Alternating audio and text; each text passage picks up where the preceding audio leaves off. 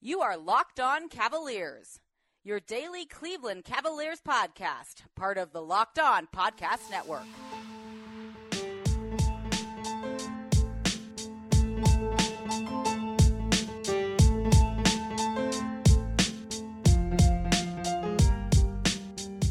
Hello and welcome to the Locked On Cavs podcast. I'm Chris Manning, your host and the site manager over at fearthesword.com. You can also find my work at places like Forbes, The Step Back, Cleveland Magazine, a whole bunch of other places. Today's show is a show I'm really pumped about. It's Jonathan Tjarks from The Ringer. Jonathan is a very smart writer. He covers a lot of X's and O's. He is a former SB Nation person.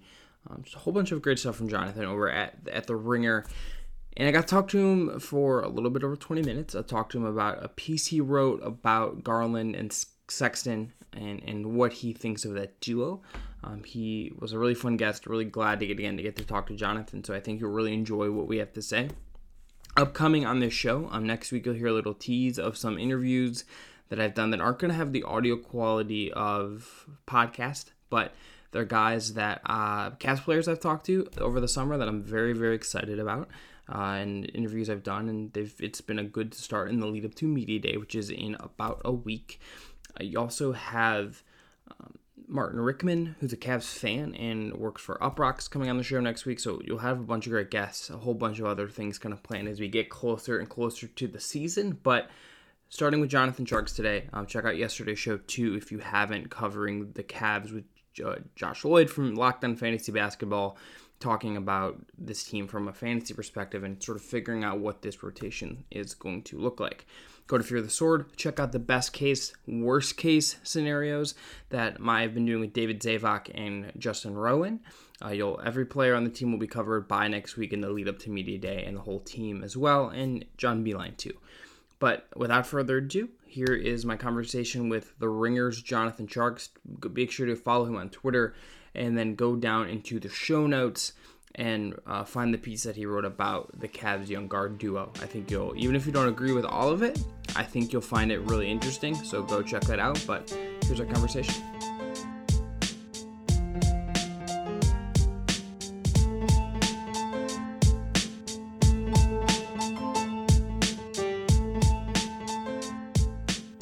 Joining me now, Jonathan Tjarks from The Ringer. Jonathan, thank you so much for coming on.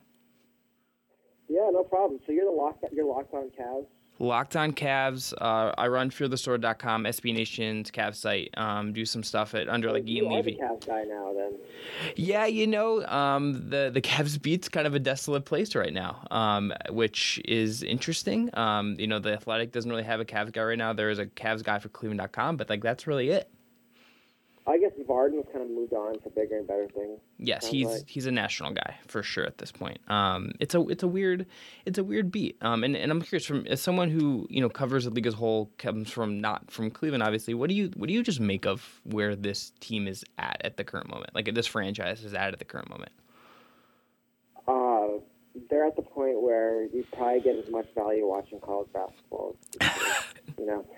Like, if you're a Cavs fan, I'd probably be watching Duke and Kentucky as much as I watch this game, honestly.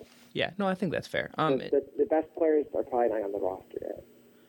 I think that's fair, too. We'll start here. You wrote a piece at The Ringer a couple weeks ago that is about basically the idea and maybe the potential pitfalls of building around a Collin Sexton, Darius Garland backcourt. I want to start with this.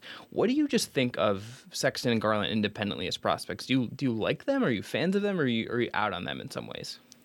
I like Garland a lot more than Sexton, with the caveat that he played like 2 games, right, and got hurt. So it's hard to really say. And so you hope he's not like frail and injury prone, because he's not a very big guy, obviously. He's pretty small. But I like Garland's game more in terms of the way the league is trending. Sexton, I think he'll play in the league a long time. He's obviously got talent, but I'm just not a huge fan of undersized guards who don't pass very much, or not. He can shoot it, but he's more of a slasher. Like, that skill set to me is not terribly interesting. What did you make of just when we go back to June and you see what the Cavs did? What did you just make of them taking Garland at 5 when there's guys like Jared Culver and some other guys on the board in that spot? my first thought when they took Garland, I was thinking, okay, obviously, it makes sense in Beeline's system to have two ball handlers, but I was also kind of wondering if it was, you follow football? Yes. It made me think of what the Cardinals did with Kyler Murray and Josh Rosen. Maybe they were like, you know what? We want a lead point guard. We're not sure Sexton's the guy. We'll take another one and just keep going fast until we get a good one. Yeah, it's interesting because it's not. There was the linkage to him early on in the process. I think we all sort of, when we heard who they liked, he was on the list. I just thought it was like one of those things that when you think about building a modern NBA roster, you think about, and I think very highly of Kobe Altman. I think John Beeline's obviously a very smart basketball guy. This was just a pick that you pointed this out in your article. Maybe like you're just taking, it's like taking Dennis Smith Jr. and then taking Luka in Dallas. Like maybe it's like that. But it's just an interesting kind of thing to try and build around. And then they sort of all did go out of their way to say, like, Colin went out of his way to say, like, I was watching McCollum and Lillard. Like, he went out of his way to say stuff like that. Yeah, and I mean, I think that's the goal, right? That's the ultimate goal. But the problem is, a couple problems with that. One, McCollum and Lillard were a lot older when they came out of college. So Lillard, I think they're both 4-year guys. Maybe McCollum was 3. I'm not sure. I don't quite remember now. So, they were, and if you're smaller, I think it helps to be older, right? That makes sense. Mm-hmm. And that wasn't rushed either. It's not like McCollum really didn't play much as a rookie. He had the injury issues, played in the G League. Yeah, he played, I think, till year 3. Maybe, yeah, they weren't really like a duo to year 3. Ahead of him. Yeah. So, like, that complicates things. That to me is the concern. I mean, if you're going to try to do McCollum and Lillard, but they weren't that till they were like 26, 25. Are you going to wait 6 years for these guys? I don't think so. Well, and yeah, because, you get into that point, like, you have contracts you have to figure out. You have, Sexton's, only in year 2, but, like, it's not like that's like a limitless thing you can't put up forever. He's going to, obviously, at some point, if he keeps putting up numbers, he's going to ask for money, and that becomes like, okay, do you have to just pick the guy or not? What makes you, when you think about Garland, if you were to say, like, this guy's really going to hit, and maybe offer something different than Sexton, what do you think it is that would make him potentially a different sort of fit in the NBA and on this Cavs team than what we saw from Colin in year 1? Well, the big thing is a three-point shot. Colin's a good shooter, but, I talked about in the article, I feel like Colin slashes and then he shoots off the slash, whereas Garland, that dude will shoot from anywhere, anytime. His game tape is crazy, man. He wasn't really playing anyone. But, man, some of those games, that guy is scoring at will. I think they saw Kyrie. It was Kyrie-esque. The ease with which he scores the ball from all over the floor, I think they fell in love with that, would be my guess. And they weren't the only team, right? The Wolves wanted him real bad. It seemed like a lot of teams were trading up to get Darius Garland. What did you think of him coming out of high school and before he obviously had the injury at Vanderbilt and then basically was deemed kind of off the sidelines for a long time? I don't really follow these guys too closely coming out. I'm aware of their reps, but I keep an open mind until they come to college. So Garland for me is hard to have too strong an opinion because my basis of him is 4 or 5 games. So I'm there are some guys who watch all the high school tournament stuff. I gotta watch so much NBA. It's hard to keep up with everything. No, that's fair. Would you have liked to, I know why they sat him, and there's some stuff out there about him maybe having another knee surgery, and I think they were being very cautious with him, but would you have liked to see him at Summer League? Do you feel like that would have been, even though we don't always learn a ton, do you feel like that would have been worthwhile to see him there and maybe, see KPJ and see those guys all kind of play this summer, even if Colin and Jetty Osman and guys weren't going to play? Worthwhile for me. I was out there watching some pretty bad basketball, yes. But I don't think it's a super big deal, really. Do you think one of these two guys, it's something I think one of the things you hit on in your piece, and I think it's one of the things I found most resonant with it, that there has to be some malleability, that one of these guys is going to have to push themselves to do something different. I think Colin did that last year. If you look at the numbers, at least, there is some catch and shoot stuff there that is interesting about him maybe at least being able to do that, even if the secondary creation and some of those other concerns aren't going away. But when you look at both of their kind of skill sets from how you understand them at this moment, and again, they're both very young, both have a lot of basketball still to play. Does one of you strike them as being more malleable and maybe being more willing to make this work than the other? That's a really good question. It's honestly hard to say. Sexton, I guess I feel like I lean more towards Garland, if only because Sexton we've seen for 2 years now, and it seems like he is who he is. He's the guy who gets buckets. He's super aggressive. I would think if I was trying to like coach these guys right now, I would like want to press Sexton on defense. I would say I need you to become better at defense. I think you have more athletic ability than Garland. You're bigger, even though Garland, you're not very bigger than Garland. I would need you to be a defender, and I would say, Garland, I want you to pass the ball more. I think that would be the two lanes. I think they both got the scoring and shooting, but if you got a backcourt that doesn't pass or defend, you're never going to be good. That's my big concern with this is, right, like I don't think Colin as a passer, and I don't think the Cavs' injuries and roster situation last year, playing a bunch of minutes with Jordan Clarkson, for example, and the scheme they were running really did him any favors. But that doesn't project to be like a very good skill set for him based on sort of what we know about him. And the guy works really hard and all that stuff, but like I do think he's a scorer first and foremost. And the defensive thing is like the Cavs were a historically bad defensive team last year. They don't project to be any better this year, and it's not like they hired a guy who like loves coaching defense. John Beilein's bread and butter is offense, and I wonder if it's really like feels like it's on JB Bickerstaff and Antonio Lang to come in and be kind of the guy shepherding that defensive side of the ball.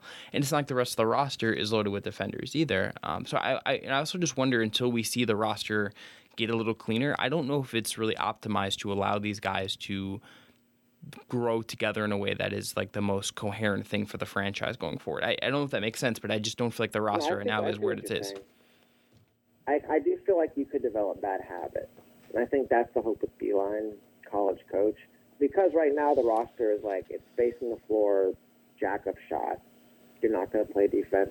Because it's hard to tell a guard I'm playing defense when he knows his guys behind him play defense either, right?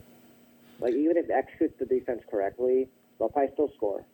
So it's hard to like keep doing that at a high level, executing when you're not seeing any results from it.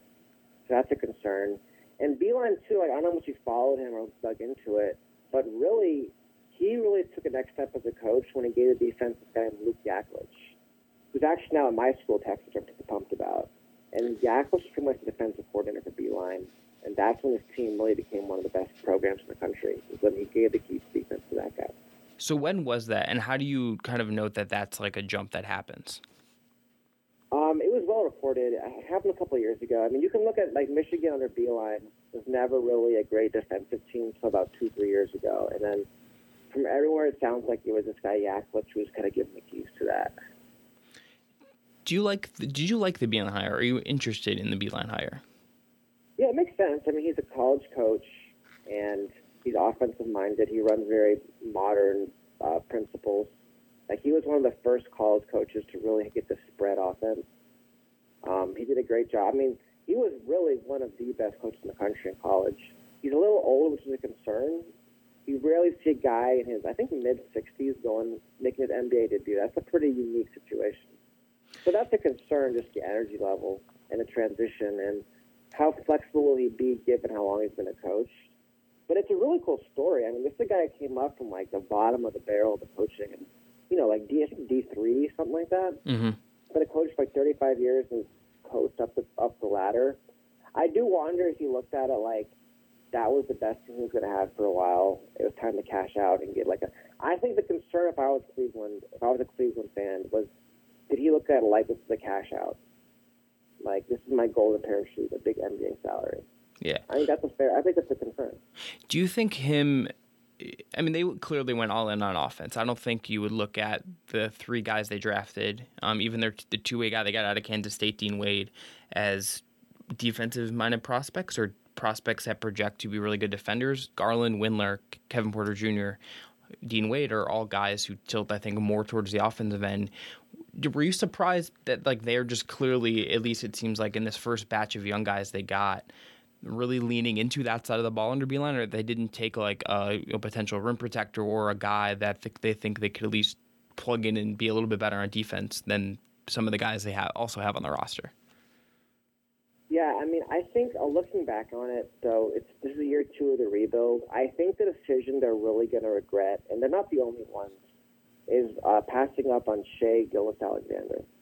I think if they had taken him instead of Sexton, I think that really changes the whole franchise.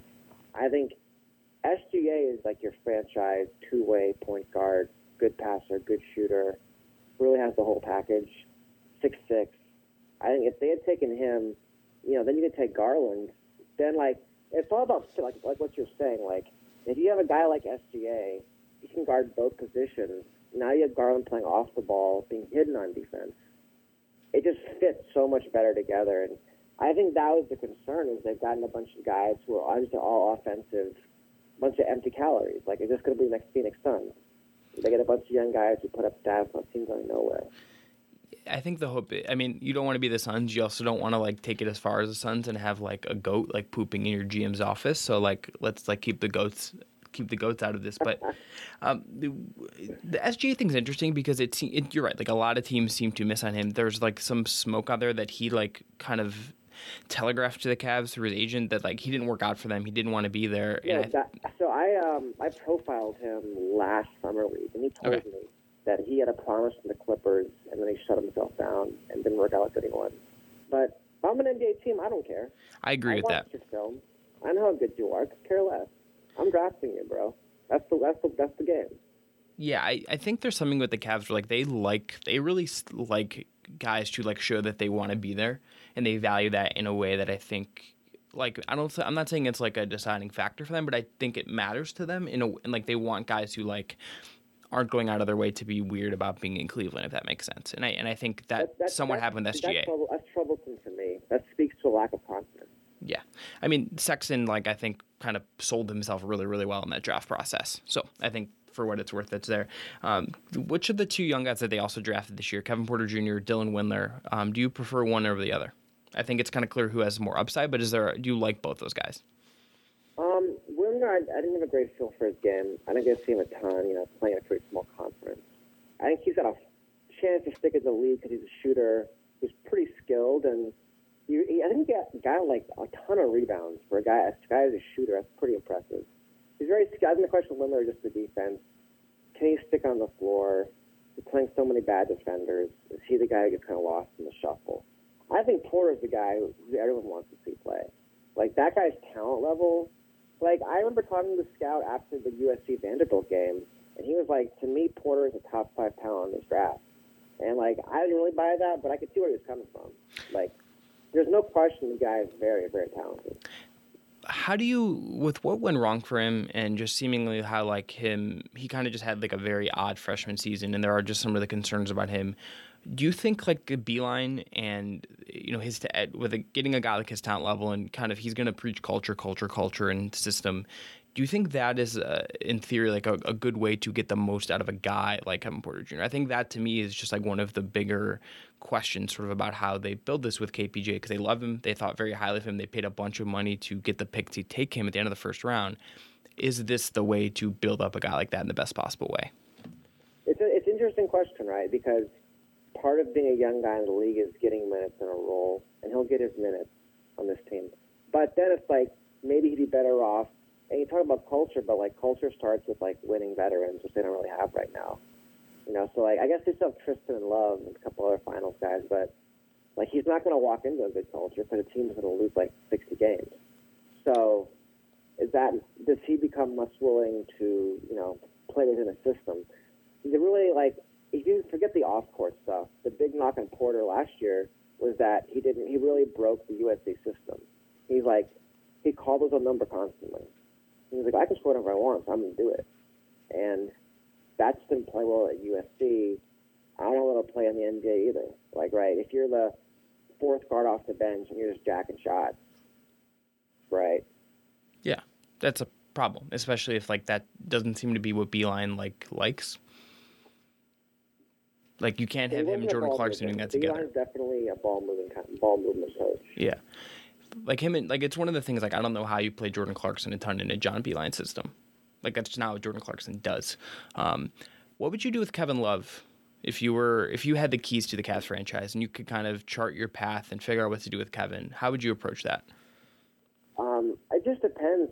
If I get Zach Collins, I'd do that in a second. Right? If I had to trade Love, I had to take a bad salary to get a Zach Collins, a potential two-way big man, young big. That would be done Like I'd drive him to Portland. But if like that's not feasible, if you can't get a good value for him, then I don't see any reason to trade him for nothing, because you've got to pay someone, so whatever, right? The salary floor is like 90% of the cap now, so really his money is not a concern. And then B, having a shooting big man is always valuable. And really, a shooting passing big man is valuable if you're able to score first guards who want to flash. I think Love could make those guys better. So to me, I would trade him for a talented young player, but I wouldn't dump him for nothing. What do you think of just the other side of the young guys, aside from Love, when you think about the Nances and the Jetty Osmonds and those kind of guys of the world that seem to be part of the plan to some degree? Maybe you could throw Zizic in there, or Tristan. We'll see what happens with his next contract. What do you just make of some of the other guys that the Cavs do have, and do you like any of them? Do you think they fit with what they seem to be trying to do here?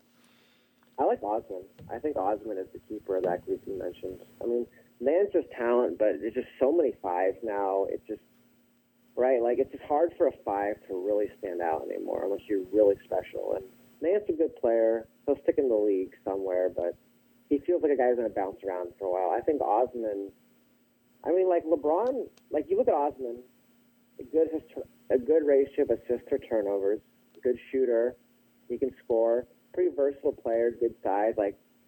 I think Osman is like the one guy, the keeper of that group. I think he's going to be a solid NBA starter for a while. If not a starter, a good bench player. Like he's a good player. Yeah, I have a hard time reading him totally because if you look at year one and year two for him, year one, he's a rookie, comes in on this LeBron team that LeBron drags to the finals. He basically is get used as a defensive stopper. Okay, so and by stopper, I mean come in and play defense because we have veterans that don't want to do that. The next year, have energy essentially. Right. Last year, he doesn't in kind of a bad offensive system, is overmatched defensively. David Nwaba misses a bunch of time. He has to defend fours and bigger guys and kind of gets bulldozed. His defensive numbers are frankly terrible, although I don't think they're quite accurate to what he actually could be. And then you watch him play with the Turkish national team and you're like, okay, like there's something really interesting here. I don't think we've seen like a system or like a situation that actually optimizes him. I think Beeline on offense can be that. Defensively, just because the only good wing defender on the roster they have right now is Sindarius Thornwell. Like I don't know what that means. They had him. He's really did they trade for him, or did they just pick him up? Picked him up. Clippers let him go. Oh, okay. He's the only good wing defender they have. That's like my biggest concern. So is Jetty going to have to defend like the best scorer if he's starting and Thornwell's not, or like the second best scorer? Like I don't know what that does for him, and I don't know. I think this is the closest we've seen to a good situation for him. I just want to see if it actually manifests. This is year 3, and I feel like if it's going to happen, this is kind of the year, especially as he goes into, like, he's due a contract next summer. He'll be a restricted free agent. Like, we're already kind of there with him, and it feels like he's been in the league for 5 seconds. It's weird because if you look at his game, like, he's realistically never going to be a primary option, probably not a secondary either on a good team. But then if you're moving guys to a third or fourth role on offense, he has to defend, right? If you're going to be like a secondary guy or a tertiary guy, you got to play defense if you're going to be a starter. So I think he could get trapped in that range where maybe his ceiling is like as a bench wing, right? Because he's because he's kind of good at everything, but he's not elite on offense or defense. And it's just tough if you're kind of stuck in the middle. But it kind of feels like he'll get a contract, right? Because why not? What else are they going to do? They'll pay him probably like $10 a year. He'll probably start for a bad team for a while, and then he'll go somewhere else. Yeah, I don't think that's unreasonable. I think they would like to just hopefully get him in a better position. Last thing, Jonathan, thank you again so much for the time. I'm going to put you just on the quick spot here. Are the Cavs the worst team in the NBA this year? Ooh, that's a good question. Right now I'm scrolling through like the NBA standings just to keep my. I think it's like somewhere between them, the Grizzlies, and the Knicks off the top of my head. Those are the 3 that scream super bad. And the Hornets, because the Hornets pay Terry Rozier a crap ton of money. Yeah, I would say the Cavs are the worst team, yeah. Like, when you think about this, just gut feeling, is it significant margin? Is it like, is there anyone that you think like could be worse? Because to me, it's like the Knicks and the Hornets. Yeah. I mean, those teams will all be bad. And then Memphis in the West, too. So, like, even if their quality's higher, they got to play so much tougher teams. Yeah. So, I think all 4 of those teams will be in the race for whoever is the top. You know, maybe it's LaMelo Ball. Who knows? Cavs. All 4 of those guys. 2020 draft, the Cavs take a third guard. third year in a row. Really just. Hey, LaMelo's 6'7", 6'8", though. That's true. He could play some three. Sense. We can find Jonathan. Thank you so much for coming on. You can find you on Twitter, I believe, at Jonathan Sharks, and you can find your work at The Ringer. And then you're on the Draft Class podcast and the NBA show over there. They should definitely go check out The Ringer. It's a great website. But thank you so much for coming on. I really appreciate the time. Yeah, no problem, man.